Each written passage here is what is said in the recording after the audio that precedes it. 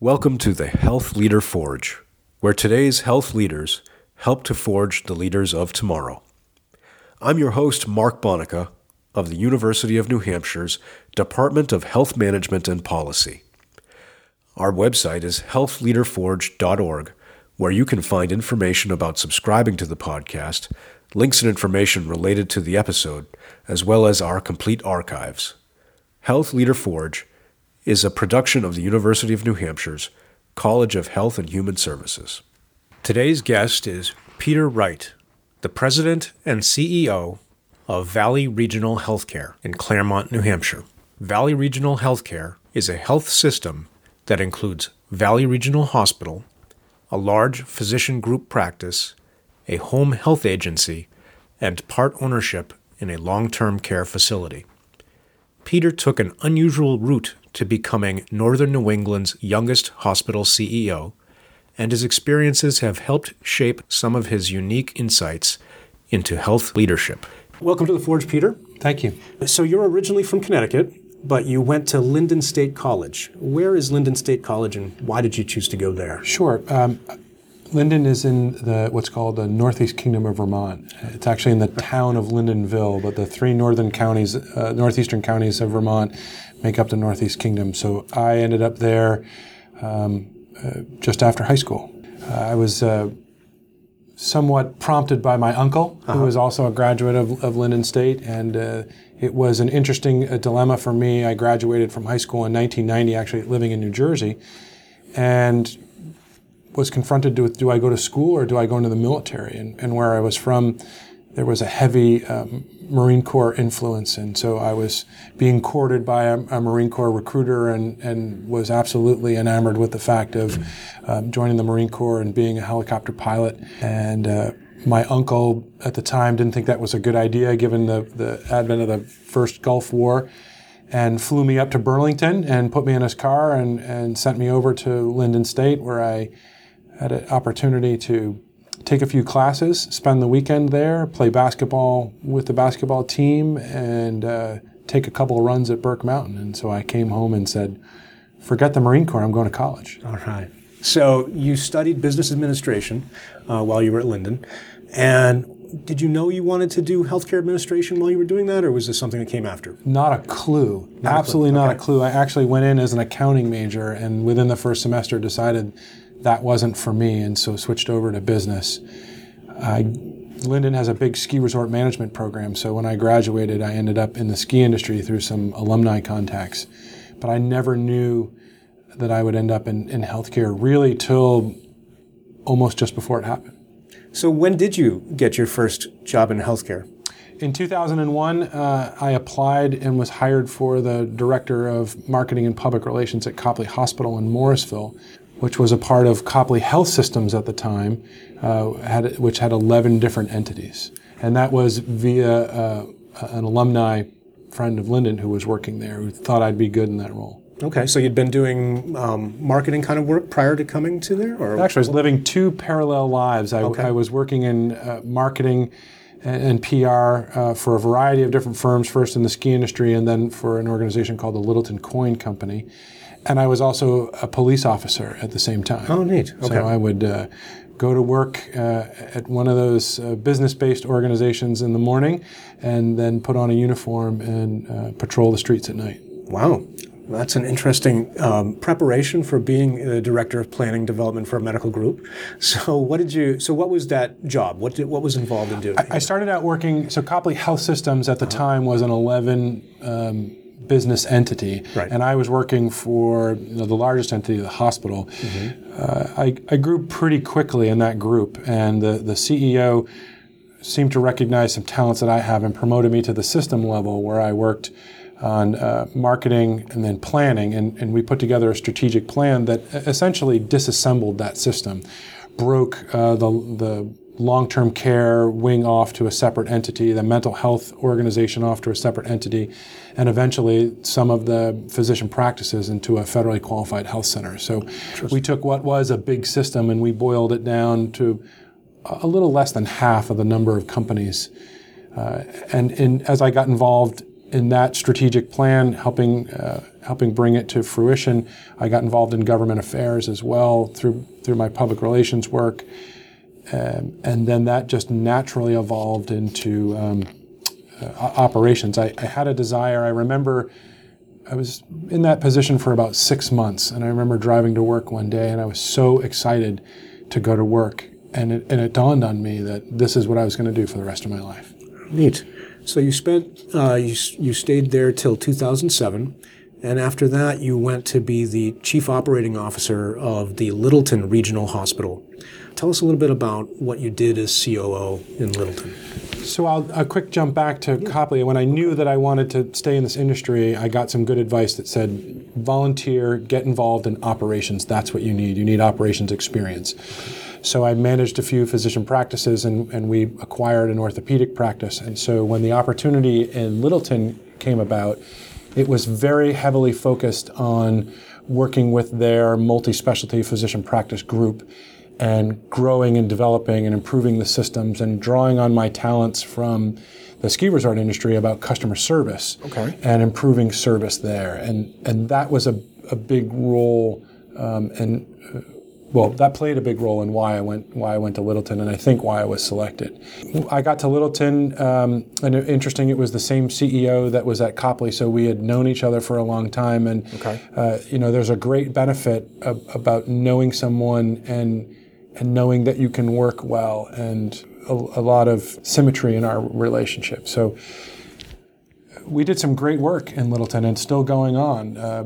The building of a 66,000 square foot medical office building that was 75% more efficient than the other medical office building, due in large part to it being heated and cooled through geothermal. Intense recruitment. I think at one point we had up to 14 new physicians coming on board in 1 year. Was the system growing that fast? Absolutely. Littleton really had evolved during that time as a regional provider. So they're a critical access hospital like all the other hospitals up north, but they were really a critical access hospital in a bigger hospital skin.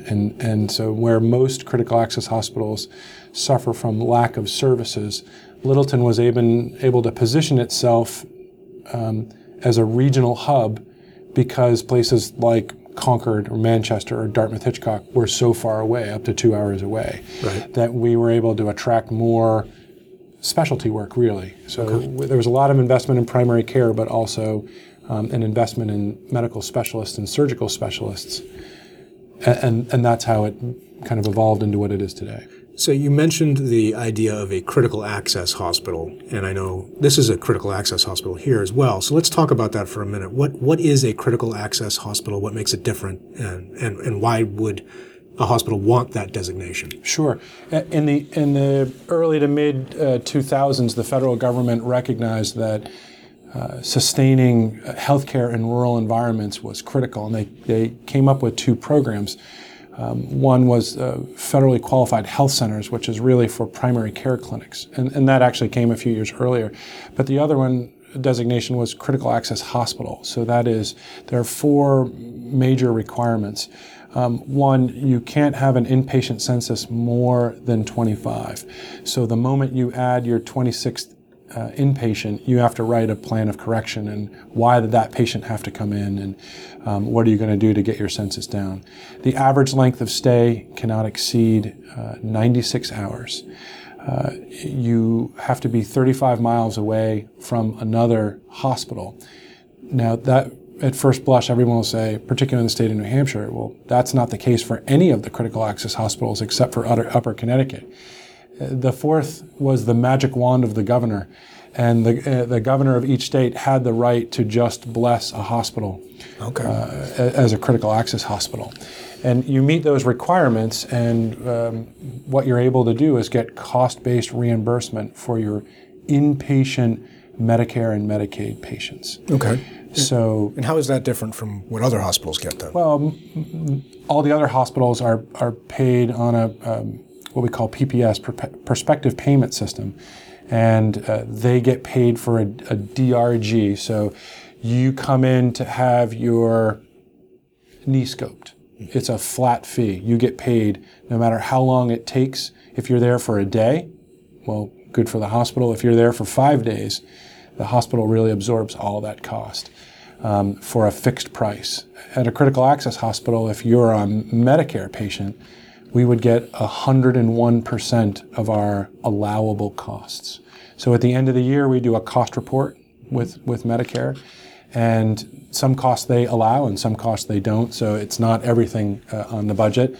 And then they look at those allowable costs and say, all right, Medicare represented 40% of your business, and Medicaid represented, 10, 12%, and so we're going to pay you 101% of those costs for 55 or whatever the total percentage is. Okay. And so we settle those cost reports. They're a couple of years behind, and it results in millions of dollars more to the healthcare system. And so, as the COO, what were your responsibilities? What did you really focus on? Sure, I had responsibilities for 3 divisions: all of our employed physician practices, as well as the liaison with non-employed physician practices.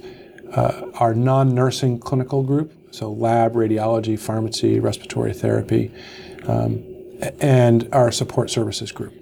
Environmental services, engineering, volunteers, and our culinary group. Well, okay. But you're not a physician, but you were managing the physician group. Correct. I think. So how does that? Some people think that's a good thing, and some people don't, and it doesn't necessarily follow the lines that you would think. Today, I think that current management practice is really a dyad or a triad. So I had the administrative responsibilities. Today, healthcare is a business, and it needs to be very closely managed and monitored. But we have a special group of clinicians that have a very unique and intense set of skills that I don't have. Right. Closest thing I have to it is I was an EMT in high school and college. And so it's a partnership. And, like any good partnership, you work together with somebody. And so rather than being a leader that says, this is what you're going to do, you collaborate. So I collaborated with physician leaders, and I collaborated with nursing or other clinical leaders. And we took that balance of, what's the right business decision and how does that work clinically? And work together to make the changes or to grow in the way we needed to grow.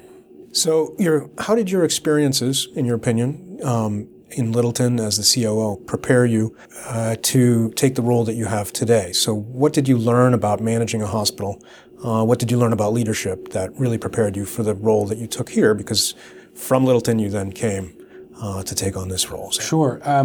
Well, I think it's not just at Littleton. I think that every step in my career, I learned something that helps me today. Even as a former law enforcement officer, there are things that I learned on the road and what people deal with before they get to the emergency department, or what they struggle with after they leave. So I take that experience, my experiences from the ski resort industry, and even working for the Littleton Coin Company in direct marketing. It all plays a role in what a CEO's job is. Obviously, as a COO, I had a lot of the hands-on direct management for operations. But I think the thing that prepared me the most was having a great mentor. The COO, his name is Warren West. He was a COO who originally hired me in Morrisville and then hired me again in Littleton. Felt that I had the potential, and so he mentored me. He gave me great opportunity. He provided me the freedom to take, manageable risks and fail and learn from that. He invited me to meetings and strategy sessions with a medical staff that you wouldn't traditionally see for a COO. And as a result, I got about as ready as you can get, which isn't nearly ready to take the job.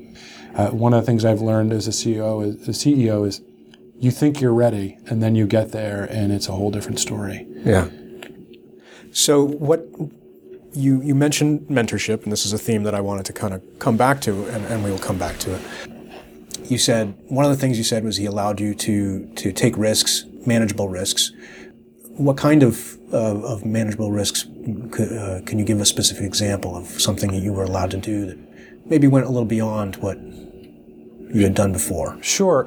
I think, something very basic. So in our physician practices, the traditional model is, a physician medical director and then a practice manager, and for every practice. And I found that to be very inefficient and allowed itself to breed inconsistencies across the practices.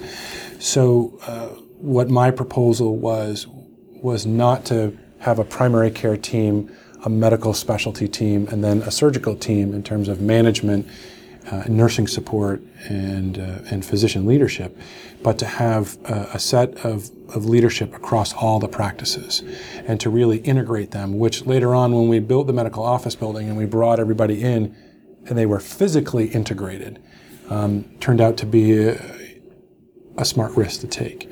So we had supervisors and leaders that crossed the spectrum. So they managed function as opposed to a particular practice. So we had a primary care practice manager and a specialty practice manager, but underneath those two were a broad-based spectrum of clinical and non-clinical leaders that reported to both of them at the same time. So we had a clinical informatics that handled IT integration across all the practices, and they were responsible to the two managers to make sure that everybody was trained equally and that the level of IT adoption was consistent with what our plan was across the organization. We had an operations supervisor who managed all the non-clinical staff so that a front desk receptionist in primary care could easily fill in as a front desk receptionist and orthopedics. And then we had a clinical supervisor whose job it was to manage the competencies and work of all the clinical staff in the same way. So a primary care nurse could very easily move over to occupational medicine or to neurology and be able to fill those roles. And so as a result, we needed fewer staff.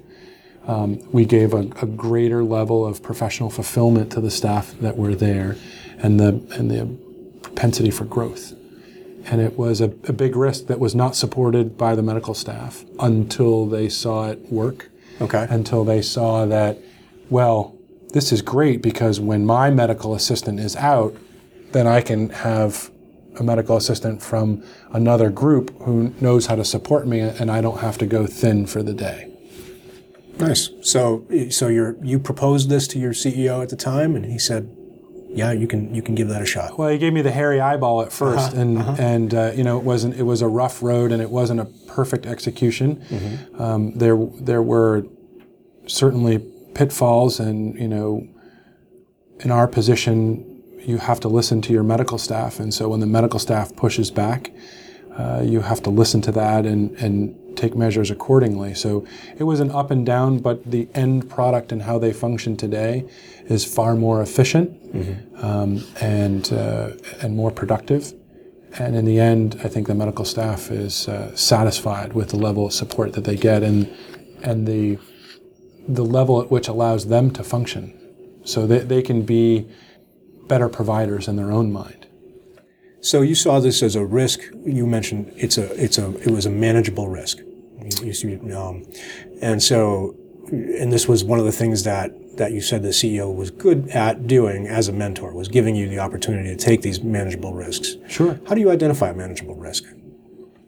How would you define that? I think when there's a problem, we come to the table with a traditional, well, this is how we should solve it. And I've been through several creative thinking exercises, which is, come up with the traditional answers and then keep pushing. And you come up with the ridiculous answers. And once you get through that exercise, you start merging the ridiculous with the traditional. And that fosters a lot of thinking at the creative end. So how do we make the ridiculous palatable? How do we merge them together and come in the middle and find solutions that are more creative than just, well, here's a great idea, let's just do this. Okay. So let's talk a little bit about Claremont before we come to talk about your current role. Tell me a little bit about the town. What do you know about the history, the demographics? Claremont's a fantastic city. It's one of the few designated cities in the state of New Hampshire. It celebrated its 250th birthday this past summer. It has a very diverse population. We have, international business folks here. The North Country Smokehouse here in Claremont sells smoked meats around the world. We have a variety of other businesses that do work and business around the country. Crown Point Cabinetry sells kitchens and cabinets to people who walk the red carpet in Hollywood. And we also have the other end of the spectrum, some of the most economically disparaged people in the state. Sullivan County is the second most economically disparaged county in the state behind Coos. And we have our challenges. And there's a decent group of folks in the middle who are, what I think we would classify today as the working class. So it's very diverse, and that is a blessing in terms of how you work here and how you collaborate. Diversity is always a good thing, and difficult as a service provider who needs to be able to serve all those constituencies in a way that's meaningful to each of them. So every time we provide a service, we have to provide it consistently, clinically, but more custom tailored to meet the individual's needs. Okay. Hospitals are often a major economic engine for small towns. So coming back to the kind of the community as an ecology, how do you, as the CEO of the area's hospital, interact with the business, nonprofit, and government leaders in town? That's a part of my job that I think I take perhaps the most seriously. I believe that we're here to serve the community, and it's not just to provide healthcare services. We are part of the economic development engine that needs to happen here. And so I'm very involved with things that go on in the community college. I'm very involved with the city council. I get involved with business groups, and I make myself available 24/7 to the business leaders to help solve their problems. And people say, well, why are you going to help businesses solve their problems? It's pretty easy. If I help them solve their problems, then they stay and grow and attract more businesses. And the more businesses that are here, the more people working in our community have insurance and can get better access to healthcare. And then they become well, and the community improves in its wellness, and it kind of spirals from there. So, I take definitely a macro approach to it. Okay, so this is a rural community. Hospitals require specialized, skilled employees.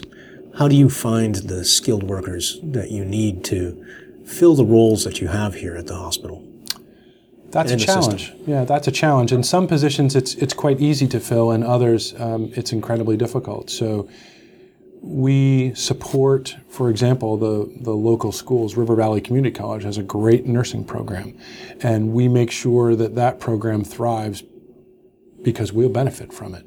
They just merged with Lebanon College, and so Lebanon College had a Rad Tech program. So we obviously support that program. We're a huge economic engine. We represent, we have 400 employees. We have a $23 million payroll that gets turned over several times in terms of its economic impact in the community. So we're not only important to the health of the community, we're important to the economic vitality of the community, which is difficult because the cost of healthcare needs to come down. Right. We act as our own educational institution often. So my mantra has always been, we need to hire the right people. That doesn't necessarily mean they have the skill set that we need. It means they have those infamous soft skills that we talk about all the time, that they understand customer service, that they understand ethical principles, and have a high potential for emotional intelligence. And if they don't have the technical skill, we can teach them that. So in my past, I have hired real estate brokers to be physician practice managers. I have hired car salesmen to be functional managers because they understand what needs to be done. You said to me earlier, or you inferred earlier, how can I be the CEO if I'm not Absolutely. a clinician? Absolutely. I don't take care of patients. Right. So to a certain extent, I don't need to know how to take care of patients. What I need to know is how to support the people who do. And often that training doesn't come when you go and get a clinical degree like a rad tech, an RN, a physician, a nurse practitioner. Okay, great. So, is the entirety of the Valley Regional Healthcare System nonprofit? Is it a nonprofit entity? Let's see. Yes and no. Valley Regional is a 501c3 nonprofit entity, and our clinics, our hospital, and our home health and hospice agency are all nonprofit.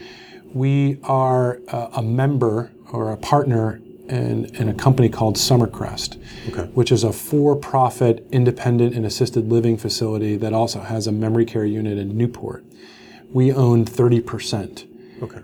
And the corporate structure of that is designed so that the tax liability doesn't fall on the organization itself. It falls back on the members. So our 30% comes non-taxed. The 30% that's owned by a private group of business investors, they're taxed at whatever their tax rate is. Okay. What does it mean for a system or hospital to be a nonprofit? What is a 501(c)(3) So a 501c3 is a class designated by the Internal Revenue Service that means we're not only non-for-profit, but we're a charitable organization. So people can donate money and claim that as a deduction on their taxes. Nonprofit is pretty easy. We all function in the same way. It's business. And at the end of the day, our job is to, be as efficient and as profitable as possible. The difference in a nonprofit is the margin at the end does not flow through to an owner, investors, or stockholders. It comes either back to the organization for reinvestment in capital equipment or in building a better financial position on our balance sheet, or it goes to reducing the cost of services in the future. So the more financially stable we are, the less likely we are to raise our rates. Okay, so if there's no shareholders at the end of the day getting dividends back because you're a nonprofit charitable organization, who do you report to? So I'm going to take that a little bit further. We don't have stockholders or shareholders, but we do have stakeholders. Okay. And I practice my craft with the idea that the entire community are our stakeholders. I execute this job by saying, they own the hospital. It belongs to the community. But legally, we have a board of corporators, of overseers. And all you need to do is volunteer and sign your name to a piece of paper, and voila, you're an overseer. You have to participate in a couple of meetings a year that are informative. From that group, we glean trustees. And the trustees are just that. They are entrusted to govern over the organization. They set policy.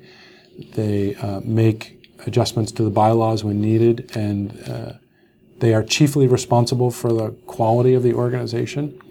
And their other major role is to hire and manage and evaluate the chief executive. Okay. So I work for a board of trustees, which currently is 21 people from our community. And I get an evaluation like everybody else at the end of the year, and that determines whether I continue in my job or I go looking for something else. All right. And it sounds like you're doing a great job in terms of meeting the needs, or trying to meet the needs of your stakeholders, as well. So that's excellent. So let's talk a little bit about the organizational structure of Valley Regional Healthcare. Who are your direct reports within the system? And then we'll talk about the hospital specifically, but kind of at the system level. Sure. My senior management team, with one exception, has system-based responsibilities. So Tim Clark is my chief operating officer. Uh-huh. He oversees physician practices, non-nursing clinical services, and support services. Tim happens to be a registered nurse. Marty Burns is our Chief Nursing Officer. She oversees all of our nursing-specific departments, med-surg, ICU, emergency department. She also oversees our quality improvement, corporate compliance, and risk departments. Shelley Bragg is our Director of Human Resources. Rolf Olson is the Director of Marketing and Community Engagement. Gene Shaw is our Chief Financial Officer. Oliver Herford is our Chief Medical Officer. And Karen Baranowski is the Executive Director of Connecticut Valley Home Care. So that's the only person who has just one hat. Home health and hospice. Okay. So tell me a little bit about, let's talk about home health and hospice. What is that organization? What do they do? In short, they're the future of healthcare. Oh, okay. In my opinion, keeping people out of a hospital is the future of where we're going. Connecticut Valley Home Care is a home care agency, so oftentimes people will be discharged from the hospital but need continued care, and home health is the agency that nurses and LNAs and techs visit you in your home, take your blood pressure, maybe check your sugar levels, talk to you, counsel about diet, exercise, follow up to make sure that the things that you should be doing, you're actually doing to stay out of the hospital or out of the need of a visit to the physician's practice office. Okay. How does that fit into the compensation for the organization? It's a separate billable service. So right now we're still in what we call the fee-for-service canoe. Mm-hmm. So for everything that we do, we get paid for. For most of the things we do, we get paid for. So every time we do a home health visit, that's a billable visit. We have a hospice program as well, which is taking care of folks near the end of life and making sure that they stay comfortable and that the quality of their life remains high as they near the end. Those are billable visits as well, billable care. Sometimes we have folks who just have belong to our homemaker program. This is a lower technical skilled program. Homemakers don't necessarily have clinical skills, but they help folks go grocery shopping. They help folks clean their house. They help prepare meals. They do whatever they can to help folks stay independent. And in their homes. We know that the more someone is independent and the more they stay in the home, the longer they'll live, the higher their quality of life, and actually the less that they'll draw down on the health system. Interesting. Okay. So that's the one standalone officer that reports to you. You mentioned your COO oversees the physician services portion. So are the physician services provided? Is there a sort of a physician group? Is there how are the physician services organized? We have what would be best classified as a multi-specialty physician practice group. So we have primary care physicians, some medical specialists, and a group of surgeons who, most of which are employed by our system, some of which are on contract. For lack of a better expression, we lease them from the academic facility in the area, Dartmouth-Hitchcock. So, for example, our urologist, he's here 2 days a week. While he's here, he's a Dartmouth-Hitchcock physician, so we bring that expertise, but he works for us, and so we bill for those services instead of Dartmouth. Okay. So folks can get the expertise of the academic medical center in the locale of their community hospital and at the billing rate of the community hospital. Okay, nice. So your COO manages this group. How is it separate? How is it integrated? For a long time, they were very separate. They were treated as two different businesses. We used to have separate P&Ls. We treated them like two different companies. And that's really not, what we've learned over time is not the best way to do that.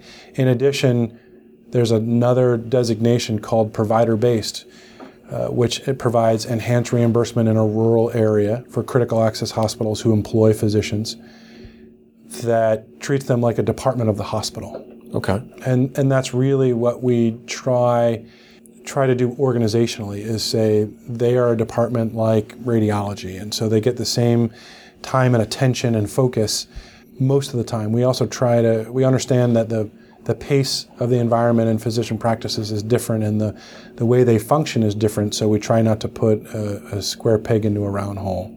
Okay. So it's complicated. We have lots of regulations and folks who like to tell us how things should be done, and so meeting those expectations and meeting the expectations of the patients can sometimes be a challenge.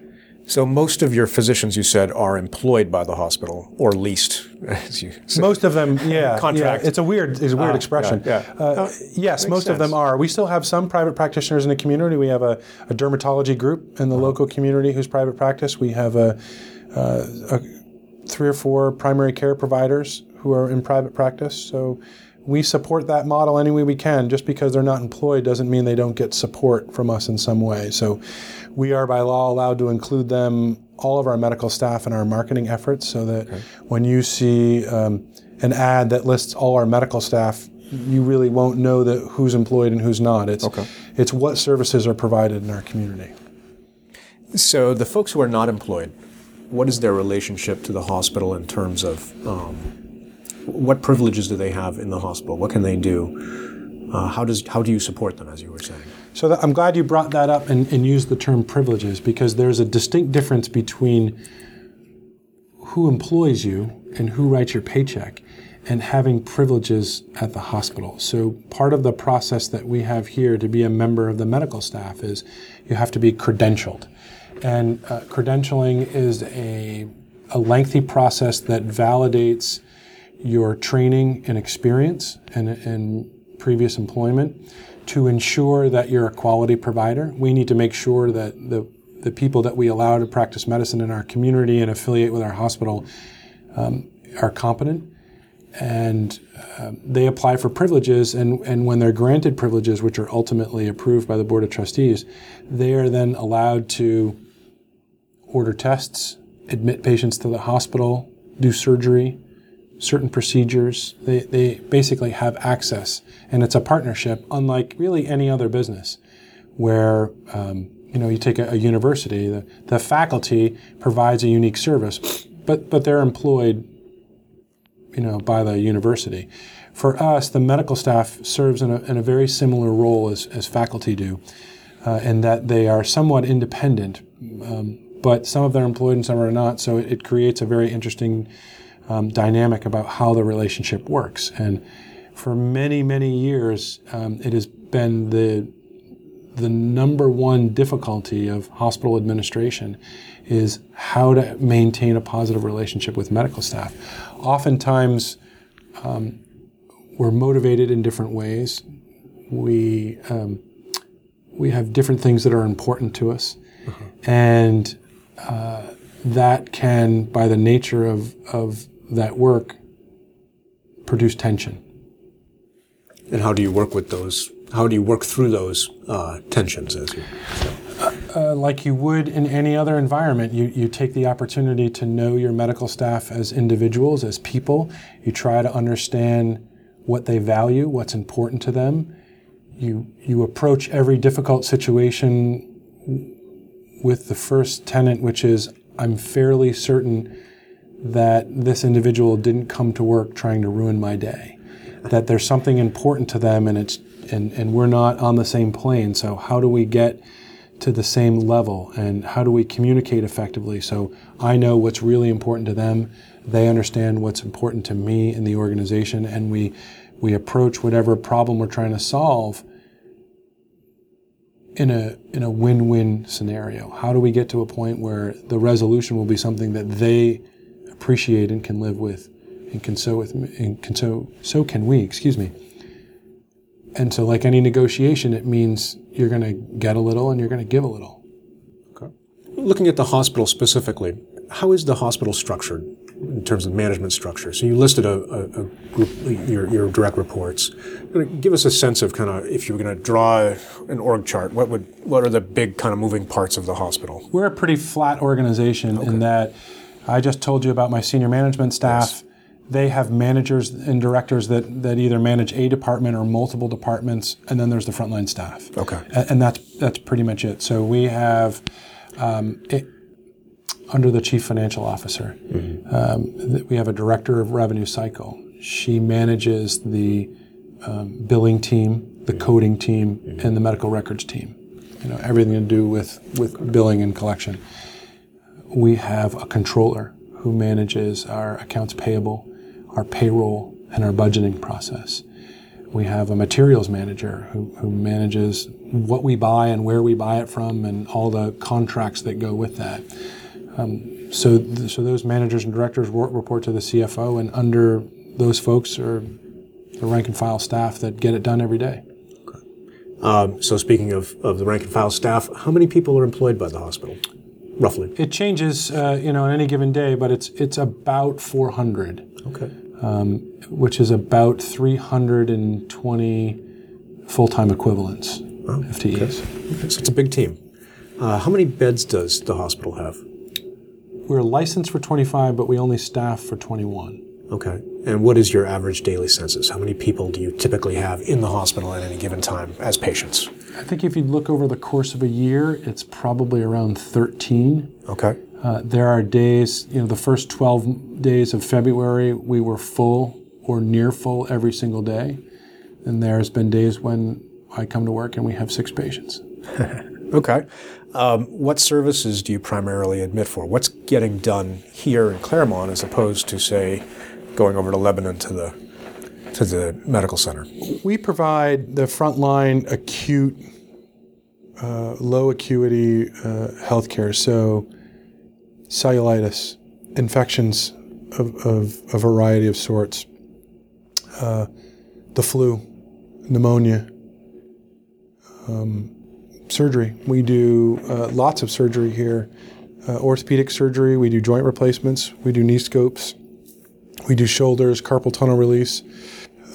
We have, in general surgery, we do hernia repair. We do gallstones.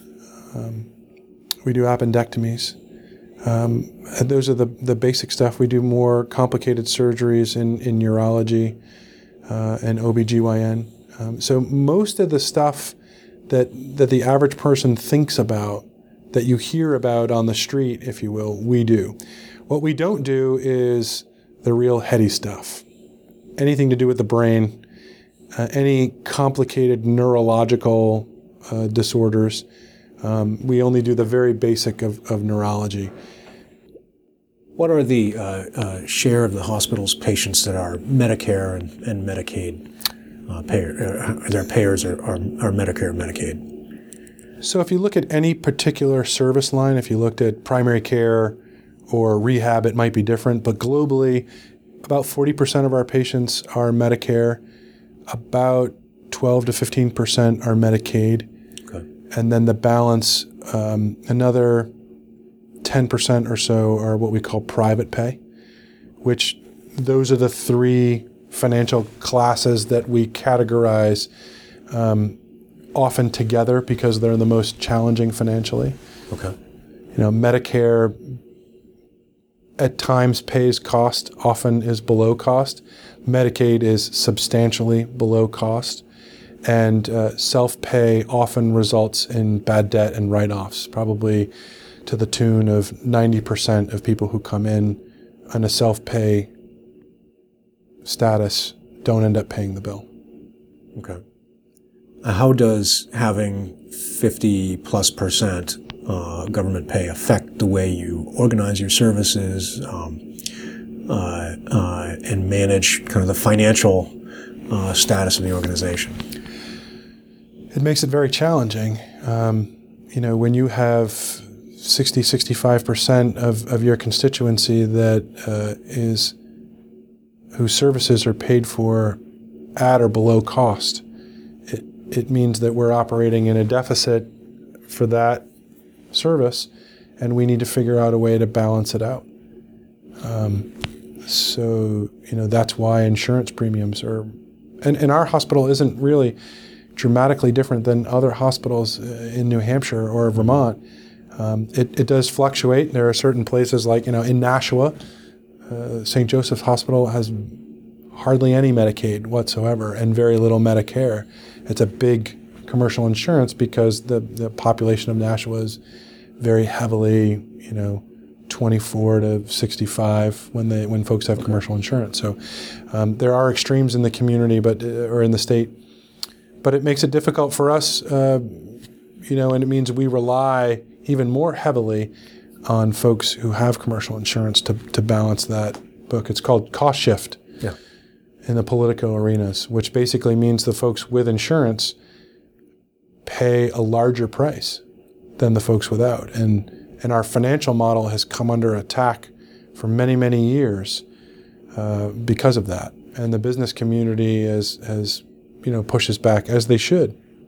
So let's shift gears and talk a little bit about kind of strategic planning and strategic thinking. What is the value proposition for Valley Regional, both as the healthcare system and the hospital? What makes it unique? So that's a great question. We have 6 hospitals within 35 miles of Claremont. Back in the day, it was just proximity. We're the closest, come to Valley. Healthcare has definitely fallen victim to consumerism, which is a good thing. And our customers are becoming ever more discriminating about how they pick those services. We, as you pointed out earlier, we're not in the business of competing with Dartmouth Hitchcock. They're an academic medical center, and they provide a very high level of service. Our benefit is that we're small. And so just the same way the mom and pop store was on the corner, where they know who you are and they know what you like, and you're treated as an individual and not a number. That's where Valley Regional is really going to excel. We, as I tell new recruits and as I tell our managers when we meet quarterly, we have to give people a reason to choose to come here, because they can choose to go wherever else. It used to be quality. You used to be able to say, well, we provide better quality, and the reality is quality is really a leveling factor. Everybody is pretty much following best practices, and the quality of care is largely in the Upper Valley on an equal playing field.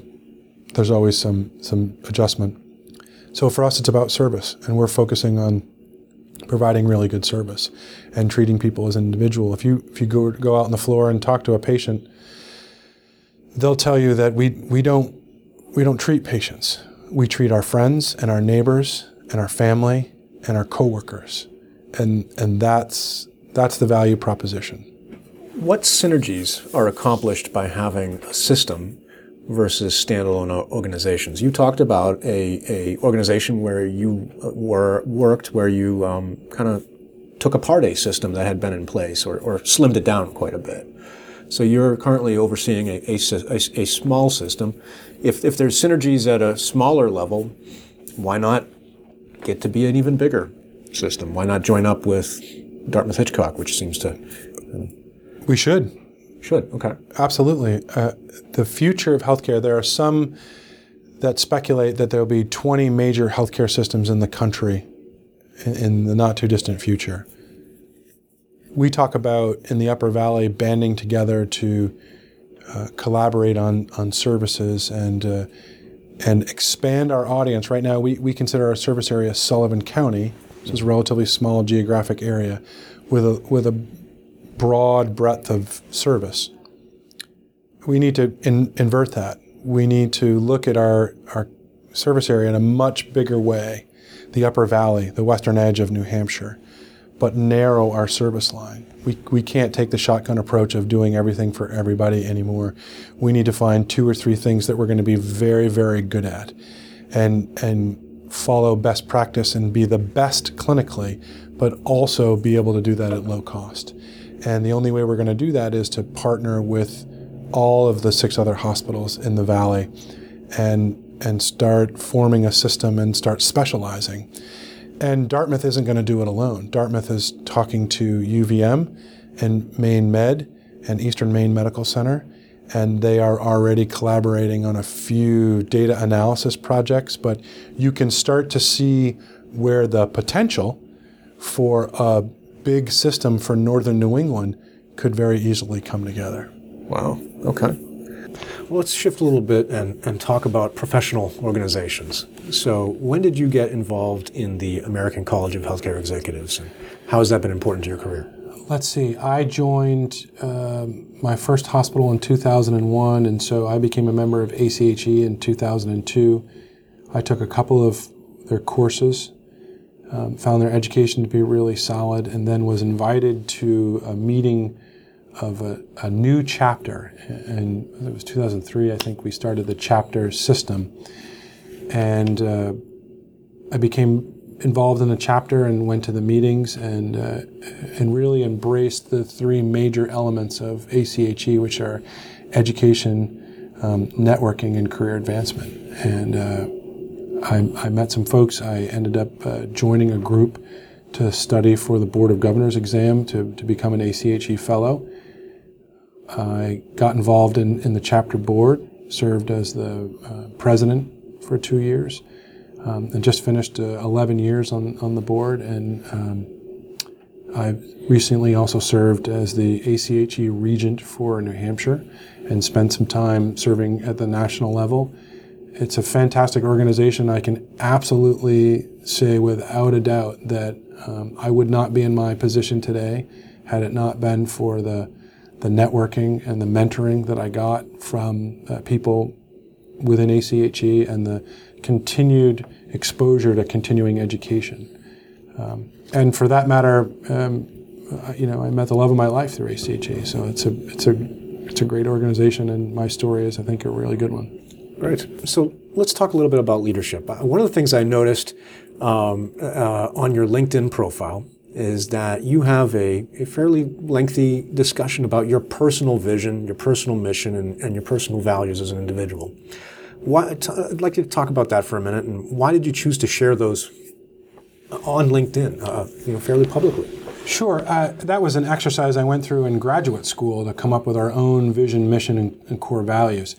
And I felt that it was important to do that. It helped me define who I wanted to be and what value system that I was going to subscribe to.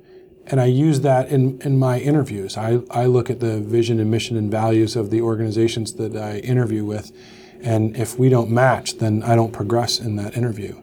At one point, I did have the side-by-side comparison of the organization and my personal posted in my office. I don't know where it went, but I think it's important. It sets the tone that if you don't match the values of the organization, then you shouldn't be here. And I think it's something that you need to be incredibly transparent about so that people understand who you are and what you stand for, so they know, for lack of a better expression, what they're getting into when they decide to meet you or do business with you. I'm somebody who holds transparency as perhaps the most important value. We're very transparent with our board, our medical staff, our leaders, and the organization about what's going on and why. And putting it out there on LinkedIn makes sure that everybody that I'm connected with holds me accountable to that. And that's a good thing. I'd never seen it. I thought it was a really interesting thing to do, and I like the way you explain how you're using it. Let me ask you about leadership. What do you think makes a good leader? What kind of behaviors or characteristics make a good leader, and how do you personally aspire to those behaviors and characteristics?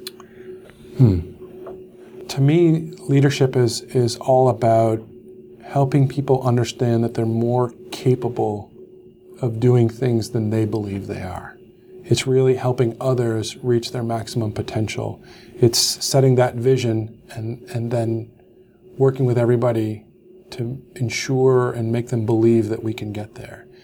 And not get there because I tell them to. I mean, there's a difference between me as a manager and what I give directives. This is what we're going to do. This is what we're going to spend as a manager. As a leader, it's inspiring people to live beyond that potential so that they can do more than what we plan and really reach their own potential within themselves, which often means helping people recognize that maybe this isn't the right place for them or the right business to be in. I remember distinctly a practice manager I was working with, and I said, "What do you want to do?" And he says, "Well, I'd like to be sometime be a practice director and manage the whole group." And I said, No. what do you really want to do? What makes you happy? What fuels you inside and makes you smile? And it was a big leap of faith for him at the time. But he said, well, I want to be a vet. And so we reached out to some farmers that I knew, and we got him on a farm, and he went to vet school, and it was helping him achieve what was important to him. And people say, well, why would you do that? You lost a good practice manager. And I said, I did, but he was only going to be a good practice manager. He was never going to be a great practice manager because he didn't have the passion for it. And so, leadership is having those honest conversations with people. It's inspiring them and holding them accountable at the same time. It's supporting them and knowing them as an individual, but then pushing them beyond what they're comfortable with so that they can grow. Okay. So how do you grow leaders in your organization then? How do you, and what are your expectations for mentorship within your organization? I always look for people who are creative. Okay. There are people looking to advance, mm-hmm. and then there are people looking to do great work. And you have to treat them differently. People are looking to advance. Often you have to put on the brakes and say, slow down. It's more important to do what you're doing well than to do it quickly and then get on to the next experience so that you can build your experiences so you can grow.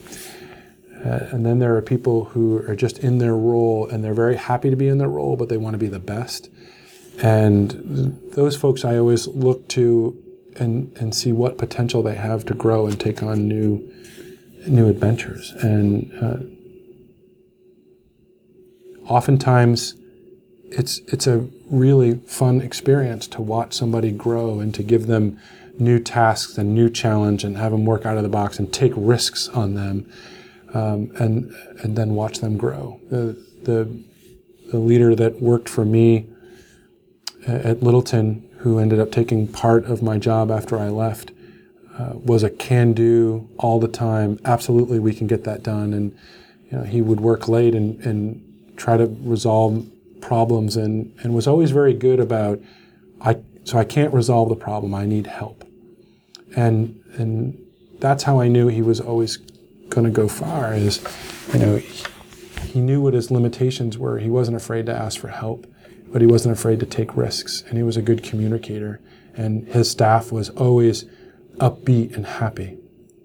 It didn't mean they liked everything. Mm-hmm. There were certainly things that they objected to, but because of his leadership and his potential, he helped grow people, and he kept them well informed. And there was no doubt in my mind when I left that he was going to advance and take over a big part of what I was doing, and he's doing great. So is that an important part of being an effective leader, is being able to grow people, and is that something you're looking for?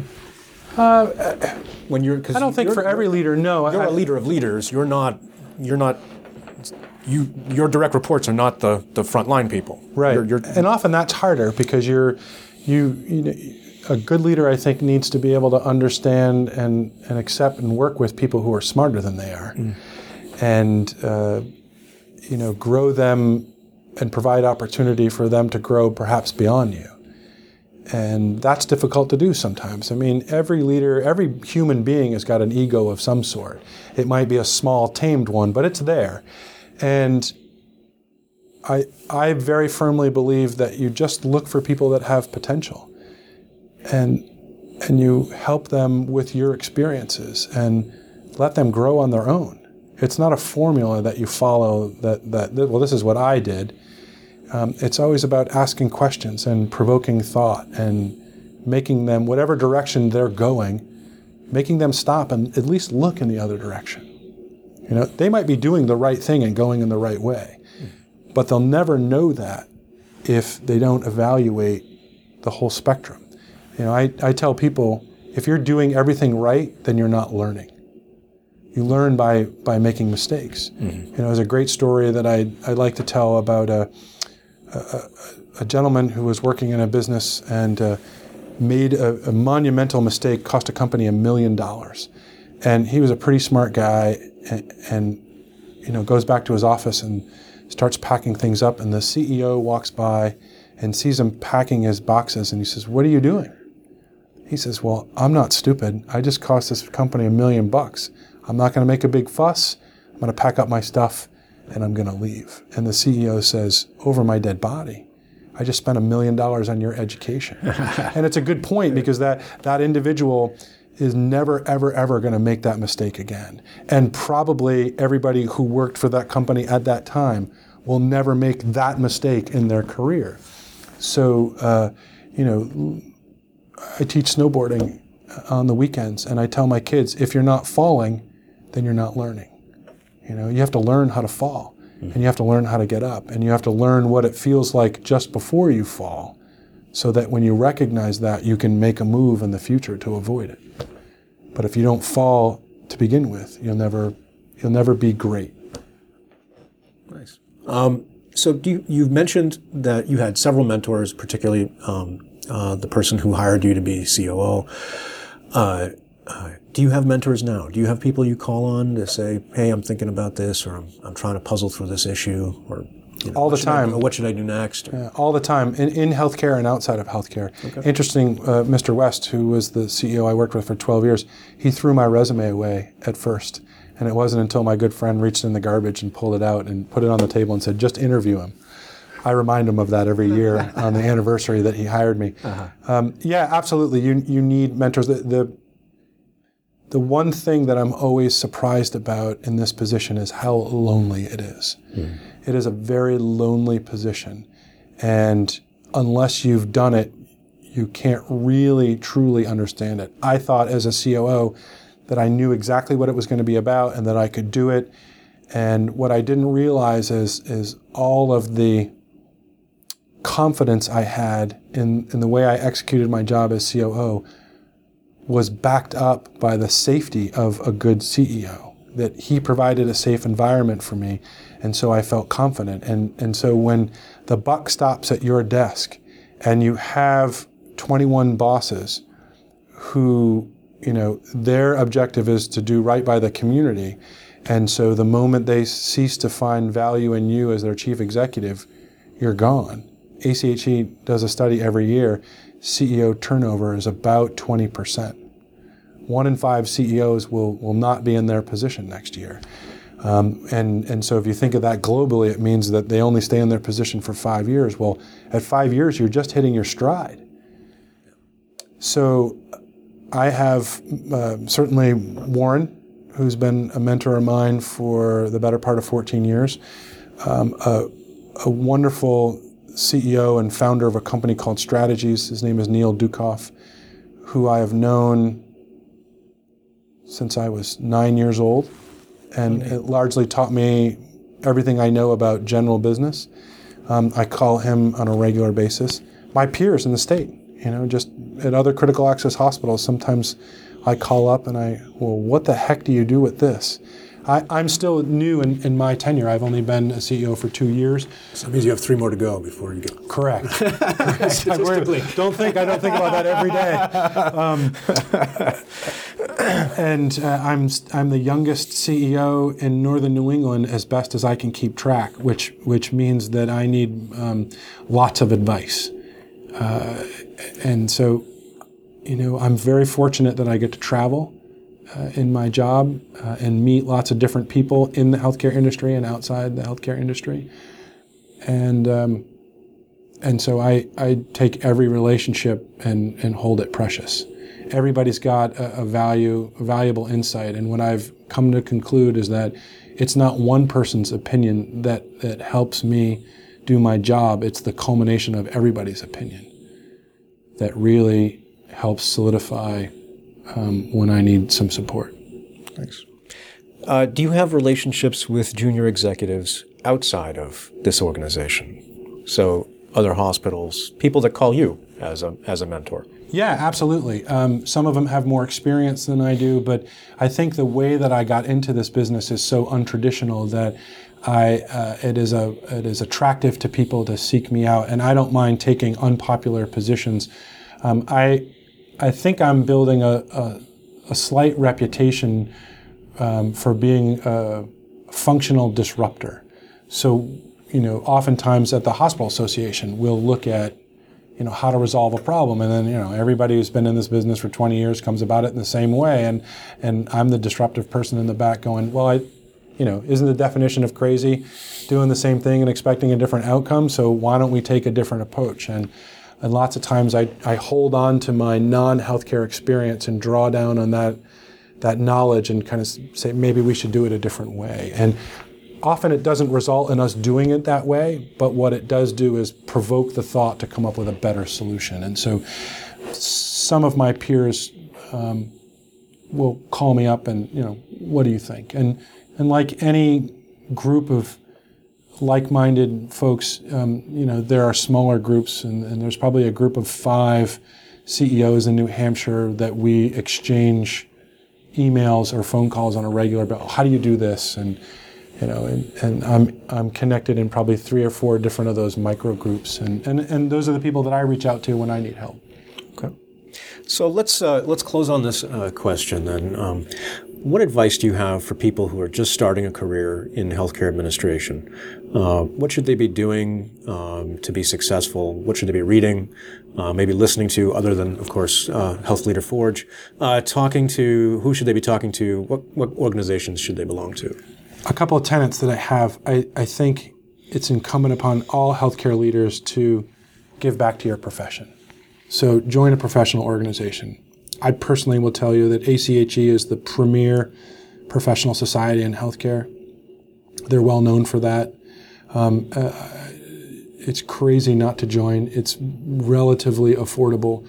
The education is amazing, and you will meet people and gain experiences that you just can't quantify. I think equally that we need to give back to our community, and whether that's your time, money, or both. It doesn't matter if it's a church group, the school board, a Rotary club, whatever it is, you need to give back to the community substantially. Not just, okay, I donate to this effort every year. You need to be seen, and you need to advocate, and you need to educate in the community about what it is to be a healthcare professional. For young executives and senior executives alike, volunteer for everything. You have someone coming out of school, they have a limited amount of experience, and the only way that you're going to get more experience is to just do it.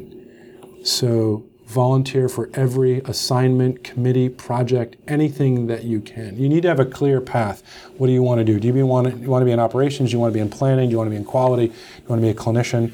Figure that out, and then volunteer for as much as you can in that direction, but never be afraid to stop and say, I guess I really don't want that. Maybe I'll go in a different direction.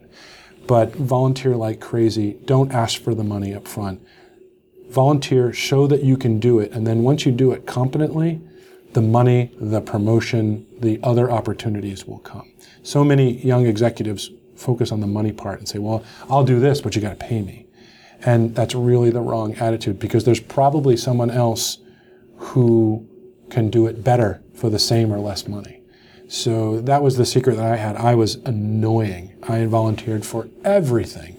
The first physician practice that I ever managed, my boss told me no. I had no experience managing physician practices, and he wasn't going to give it to me. And so I pestered him, and then I started talking to the physicians, and I made it their idea, and so they went and told the CEO, and presto, I got the job. And I didn't take an extra cent for it because I didn't know what the hell I was doing. And so if I failed, then I could just step back and wouldn't have to be worried about what they invested in me outside of time. By just volunteering to do it, once I proved I could do it, then it became a lock. Then I got the money and the title, and the next growth opportunity came. So you have to volunteer. And go to work. I think the last thing was that go to work and never forget that everybody in your organization came to work with the same idea: to do a good job and to help people. And so you take that adage of don't judge until you've walked a mile in their shoes. If you're having trouble with an associate of yours or another department, assume that they're not trying to be difficult, that there's something going on in their life or their department, and try to understand what that is before you judge and say they're lazy, they're incompetent, I'm not important to them. 98 times out of 100, you'll find that they really do have the best of intentions, and something that you didn't know about was going on. And you'll go a long way, and people will seek you out as an ally when you hand out that olive branch first and you take the time to understand how difficult their life is instead of trying to make them understand how difficult yours is. Good advice. Thank you for the interview today. Thank you for being part of the Health Leader Forge community. Thank you very much for the opportunity. It was a great pleasure. You've been listening to the Health Leader Forge, a production of the College of Health and Human Services at the University of New Hampshire. Please go to our website, healthleaderforge.org, for more information or to leave comments about today's podcast. Look for Health Leader Forge podcasts on iTunes, Stitcher, SoundCloud, and other podcast distribution sites. Thanks for being a part of the Health Leader Forge community, and we'll see you again in about 2 weeks.